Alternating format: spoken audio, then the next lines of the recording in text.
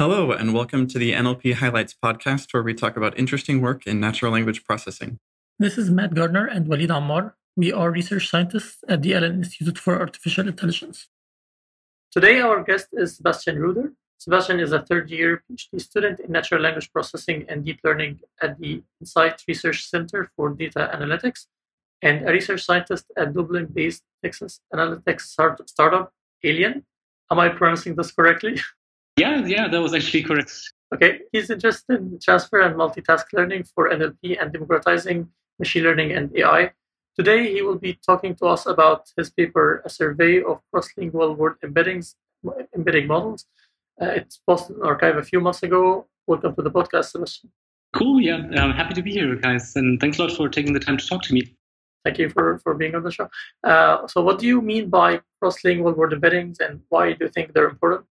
So cross-lingual word embeddings. So I assume most of the listeners of this podcast will be familiar with word embeddings, which is basically a way to represent words with dense representations in a low-dimensional space, which can be used as input for neural network models, or also can be used just by themselves to reveal relationships or similarities across different words.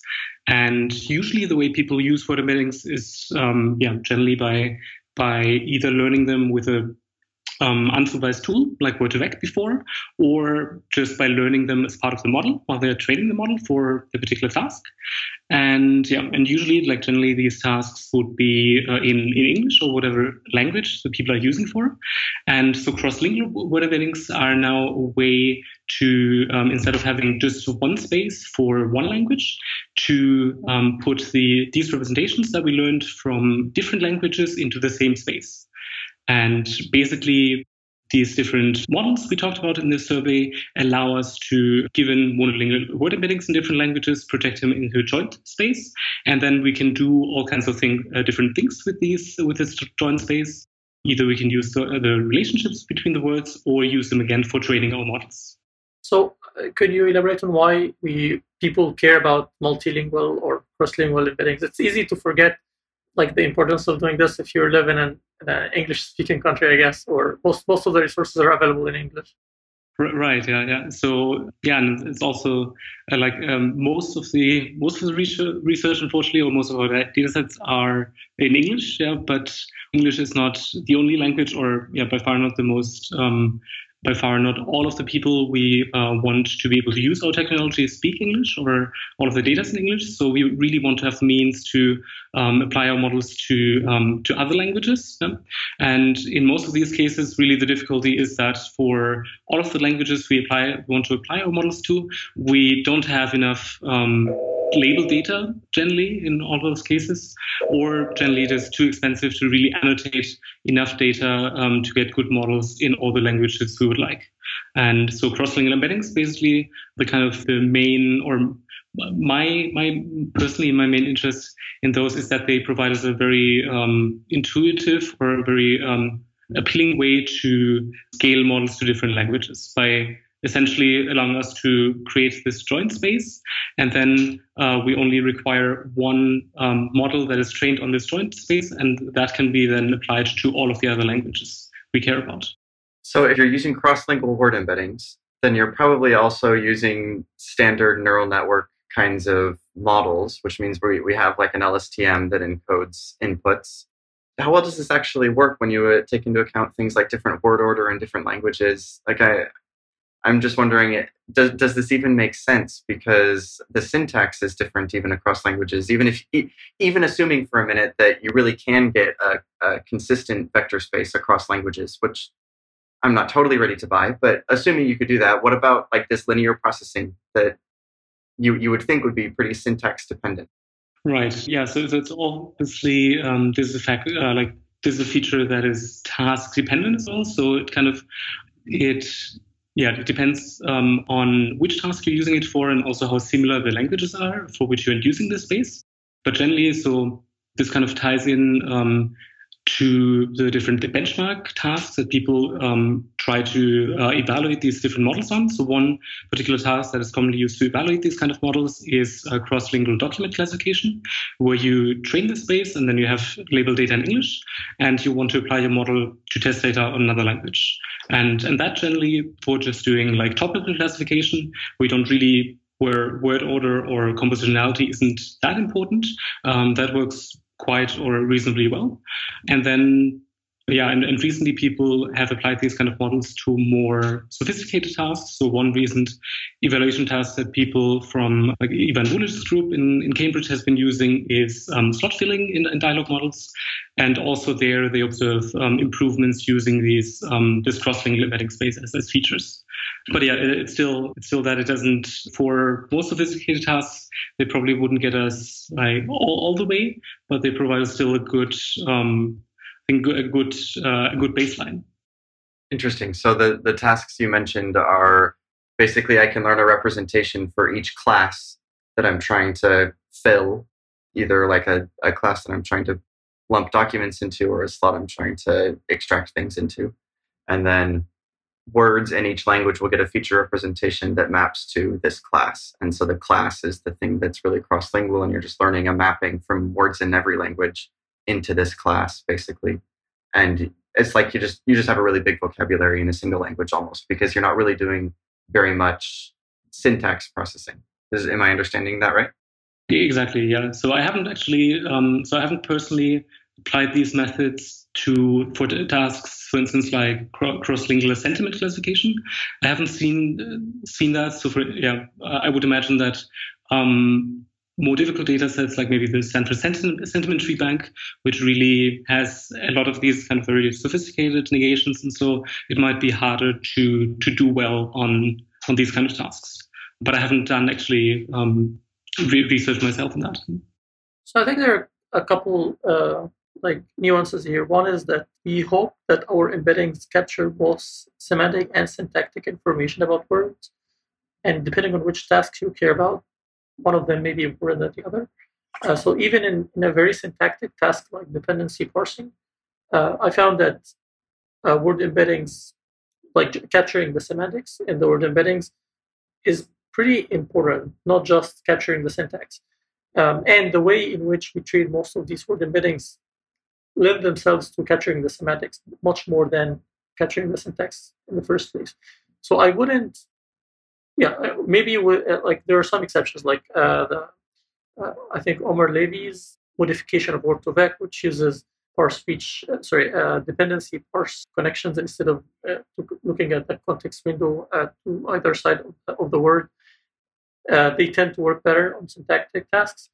But in general, I think the semantic information in these embedded spaces are what we're really hoping to get out of them. And that should transfer better across languages. Interesting. Yeah, I guess you, Walid, have done some research on this, right? You're included in the survey that Sebastian published. At least I used to work a lot on this. So I found it pretty compelling. And for example, in cross-lingual dependency parsing, to add these embeddings. And even though we're adding this on top of our speeches, so you already have a good idea what syntactic function this word is trying to do. And in many of these experiments, I was using gold POS tags also. So that was not a problem. Of course, the POS tags are not perfect, so they don't give you all the nuances of the syntax. I think the other point is that even if we think that word embeddings carry some syntactic information, there are some language pairs with similar enough syntax that you would hope that this syntax would transfer. It would be hard to make this argument in a global sense for all languages at the same time. Yeah, I guess I was thinking, particularly, a lot of my thinking these days is colored by the ELMO, these contextualized word representations and language model embeddings. And you'd probably have a much harder time getting that to be really cross-lingual, but this is getting kind of far afield. So, no, but that's actually a great point. I never thought of this, but I feel like having a language model that spans multiple languages, which that would be closer to what ELMO is doing. I think would be very interesting. I haven't seen anyone who's trying to have one model that incorporates multiple languages at the same time as a language model. Yeah, I think I've seen like Julia Tsvetkov, I think had a paper on like polyglot language models, but I think that was more on the phonological level rather than the word level. Yeah. But I think for like downstream tasks, like as you mentioned, I think it's always useful because we have, I think, like the research is more progressed for like projecting part of speech tags or these kind of very syntactic annotations across languages, or at least we have more data with the universal dependencies for that. So maybe, we can always try to inject syntactic information via those resources as well. Right. So going back to the paper, could you tell us about the taxonomy that you define or you propose for the methods that you propose for multilingual or cross-lingual embeddings? Right, yes. So kind of in compiling and like creating this survey, we realized that there's been really a lot of attention and really like more papers than we thought, like yours, Mar, and I think you worked on it as well, Matt, that have kind of dealt with inducing this cross-lingual space. And we really, all of these have different kind of annotations that they use or different data sources basically. And we try to figure out a way, how we can, what are like the commonalities and what is the best way to summarize these. And we essentially followed a bit previous work from Omer Levy. He had a paper a bit which went into that direction, essentially showing that the actual difference between these models in terms of performance in the end doesn't come down to what particular objective they're optimizing, or if they have different tricks or tweaks in the model, but actually the amount of data or the level of supervision they're using. And that's what we basically use as foundation, as main differentiating factor for this taxonomy. So essentially all like the existing cross-lingual word embeddings models that we surveyed have three kind of levels of supervision that they can use, from most expensive supervision to least expensive supervision, basically.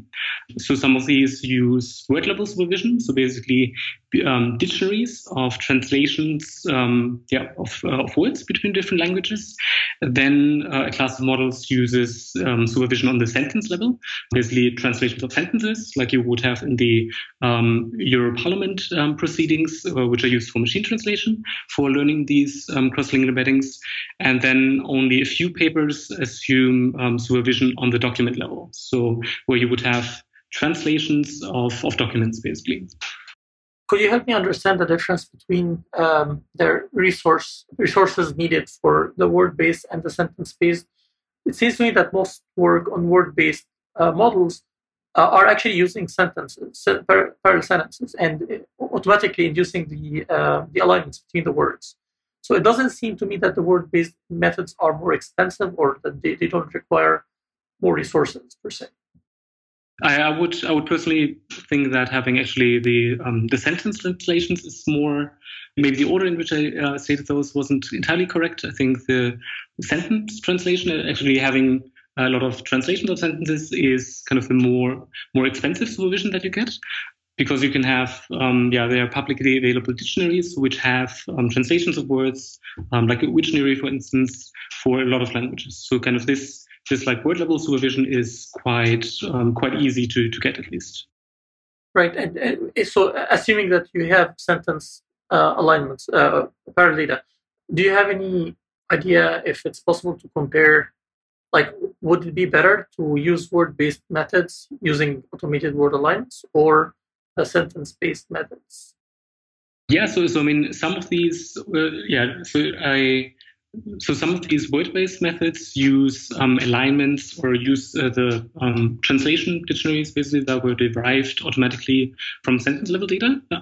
But then there are also other resources, like other techniques, who just use existing dictionaries as well.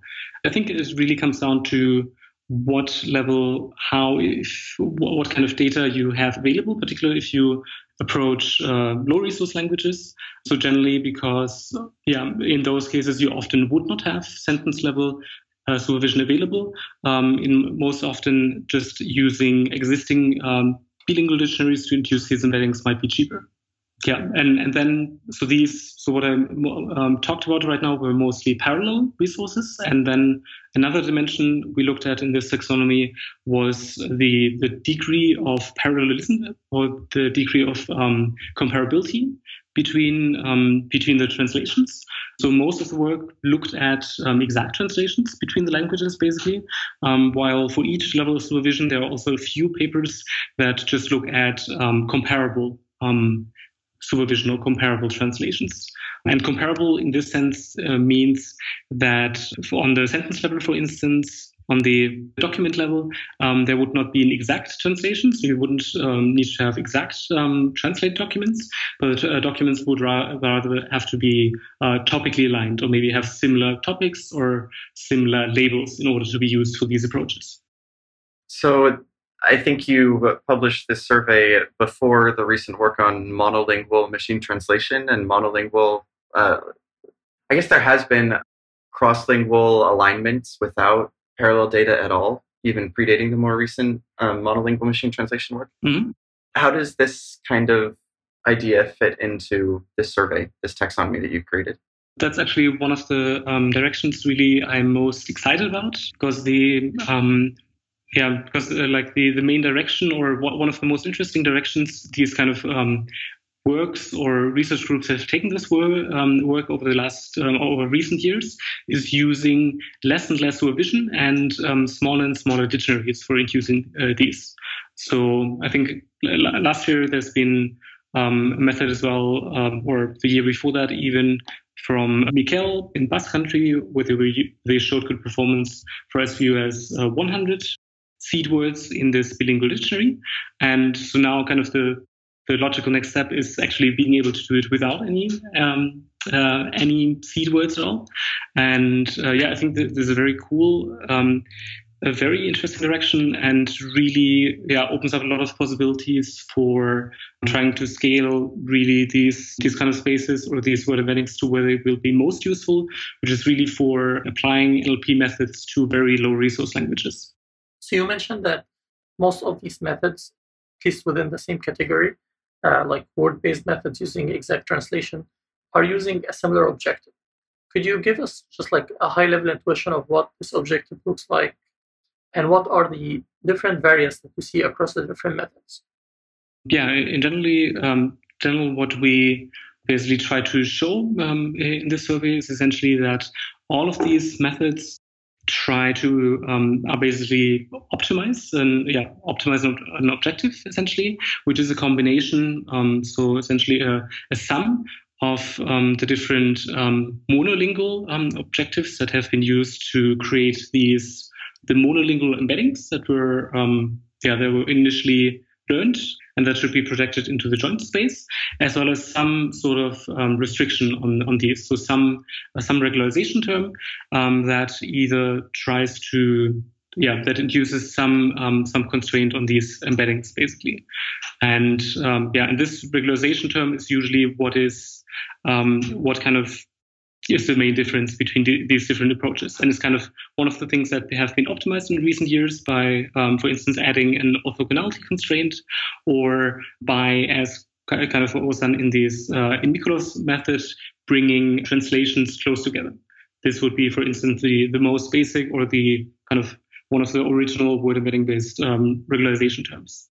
So the regularization term can be thought of as a very high level way of distinguishing them. But like you said, there are many different strategies for doing this regularization. It seems like this is not just like a little technicality that you would like, that doesn't matter. But my understanding from your survey is that it doesn't actually matter that much.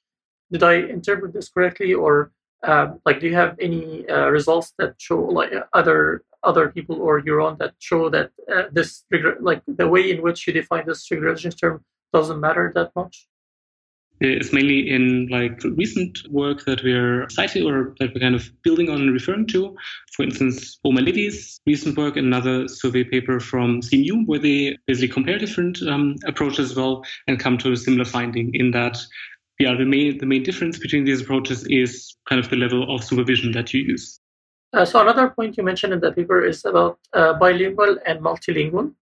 How is there like a recipe for converting? So my understanding is that most of the methods were proposed in a bilingual context, and I'm wondering if there is like a recipe for converting any method from bilingual to multilingual, or are there certain methods that are easier to extend to multilingual than others? That's a really good point. So most of these settings, or the most common setting in the literature, is really that separate models, separate spaces are induced for between different languages, and most commonly that is between English and another language. And then this induced space is evaluated. While in practice, we would really like, ideally to have a joint space between a lot of languages and not pairwise spaces between each pair. And so the most straightforward way to apply these methods to the multilingual setting is really to use English as a pivot language, basically, or at least that's the way it's known in the literature. So essentially to have the English language as kind of the main cross-lingual embedding space, and then project all the other languages into the same space as English. And by that, and if we keep the English language space fixed, we will then be able to induce for the other languages not only their relation to English, but also for the languages among themselves. So is that always feasible? So you mentioned some methods, for example, that represent that regularization term as an orthogonality constraint.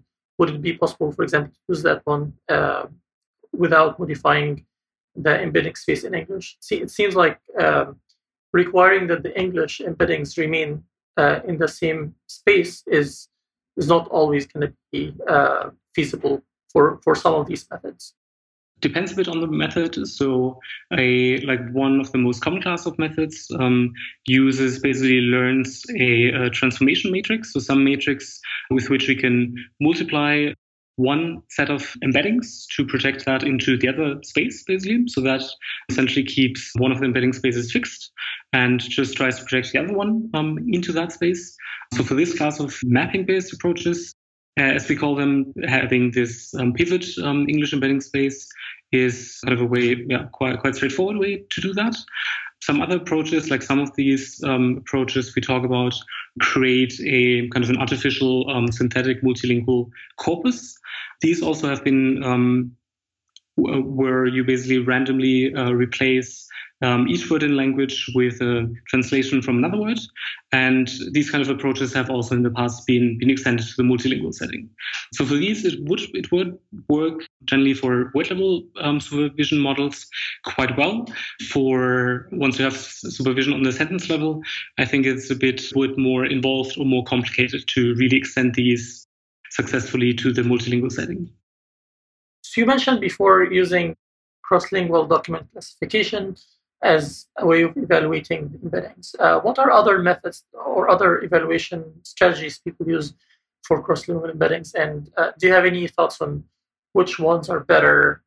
So the evaluation landscape for evaluating cross-lingual embeddings, cross-lingual word embeddings, is quite similar actually than what people used or how people have done embeddings of monolingual word embeddings. So one kind of direction is basically to intrinsically evaluate these embeddings on tasks that just look at the embeddings in isolation and try to assess how well these embeddings perform different properties. So one of the most common tasks for evaluating monolingual word embeddings is word similarity, where different, I think most people are familiar with these analogy datasets that have been introduced by Mikolov et al., as well as different word similarity datasets, which many of them come from psychology, where people are tasked to rate the similarity between two words on a scale from 0 to 10. And these kind of word similarity data sets have been used for evaluating cross-lingual embeddings as well, by mainly translating the words that they're composed of into the other languages, and then basically just computing the Spearman correlation in those languages as well. So that's kind of one of the tasks. Another task is basically just predicting word alignment, basically. So just trying to see if these embeddings are do well at predicting alignment in sentence translation data used for machine translation. Or I think here kind of the most interesting intrinsic evaluation task is probably bilingual dictionary induction, which is essentially for the task you require a gold dictionary of translations into words, and then you just try to assess how well if the close translations of a word in the English language is also its nearest neighbor in the embedding space. And you can just compute accuracy at different levels for that task. And this is a task that has been very recently quite frequently used for evaluating these embeddings. Basically these intrinsic tasks. And then, as I mentioned before, there are several other downstream tasks where you can evaluate them extrinsically, like document classification or cross-lingual dependency parsing, part-of-speech checking. So basically any other NLP task people would care about and people would be interested in performing or adapting to different languages can or has been used for evaluating these cross-lingual word embeddings. So having read a whole bunch of these papers and written this survey, how satisfied are you with intrinsic evaluations of these methods? My feeling is a bit similar as to my opinion of intrinsic evaluation for evaluating word embeddings as well. So I think, or it's probably, there's been in the last 2 years these RepEval workshops as well, which I think the first one in particular looked at kind of the challenges or the deficiencies in using word similarity for evaluating word embeddings. So I think just the notion of having cross-link or word similarity be a predictor or indicative of performance on downstream tasks is not very it's not very good. So I think just using solely these tasks isn't really a good proxy for how well your model is actually doing on something like the maybe more semantic tasks you would care about. But I think tasks like bilingual dictionary induction really is a good proxy for these kind of things. And in general, I think it's always useful to maybe evaluate on one intrinsic task like bilingual dictionary induction, but then always have an actual downstream task to really see if you actually get performance improvements from using these embeddings. And do these methods generally have performance improvements on downstream tasks? So following up a bit to what we earlier touched on, it kind of really depends on what your baseline basically is, or how much label data you actually have available. So in most of these settings, they are evaluated where you don't actually have any labeled target data. So in those cases, you really get good performance from these kind of models. And I'm actually not entirely sure how many label target examples you would need for each of those tasks to really match the performance you get from the cross-lingual embeddings. But I would say in most of these cases that you actually get you actually get performance improvements as well. I remember in one of the experiments I did in the TACL 2016 paper was with 3,000 sentences annotated for dependency parsing. You'd still see improvements, significant improvements, because you're adding cross-lingual embeddings. Interesting. But I don't know at what point it doesn't matter anymore. Definitely for English, it did not help. So I guess my last question is, what directions you see for this area of research? So let's say I'm a first-year graduate student and I'm interested in this space, but it seems like there's quite a bit of work already done on it. Is there any unanswered questions there? So that's a really good question. So in writing the survey, one thing we noticed was that learning embeddings with comparable corpora, so where you don't actually have this really strict requirement on having actual translations, but where you just have some level of similarity. We noticed that not a lot of work is focused on that, and that would be a really interesting and useful direction. Since writing the survey, I've done a couple of experiments in that, and I found it harder to get to work on only some, if corpora only somewhat or maybe only topically related. So I found that a bit unreliable in my personal experiments. But I'm sure there's still a lot of potential to explore different measures of links between languages that can be just used like in a distant supervision kind of way. So besides that, yeah, basically what we touched upon, I think really the most interesting direction is essentially unsupervised, learning these embeddings unsupervised basically, or with as little data as possible. And I think in that direction, it's really interesting. So as you said, there have been kind of one method by Facebook that used an adversarial approach to learn these embeddings basically in a very unsupervised way. And then also last year from Mikkel, a paper which basically uses like a self-learning kind of approach, starting from a very small C dictionary, which also achieves good performance.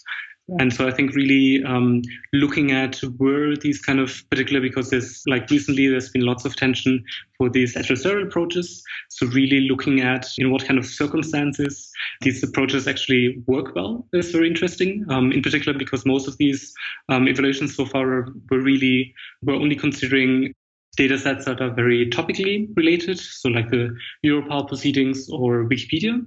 So just really looking at how robust these kind of models are, how far we can get with these kind of adversarial approaches, or if we can really, get maybe similar performance by using smarter ways to use these seeds, like identical words in different languages that we can use as straightforward seeds for inducing these dictionaries. So.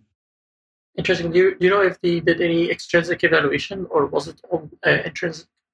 So they evaluated, I think, as far as I remember, on bilingual dictionary induction and got really good results for that. The results show that the approach works, but it's just not clear yet under what conditions it works or for what languages as well. Because like you said, if there's a strong connection or a strong similarity between these languages, it might be easier to induce these kind of unsupervised embeddings than having very dissimilar languages like English and Finnish, for instance. Yeah, that's very exciting. All right, thank you for taking the time to talk to us. And I hope if the audience find this interesting, we should go and look at the survey. Thank you again. Cool. Again, thanks for inviting me.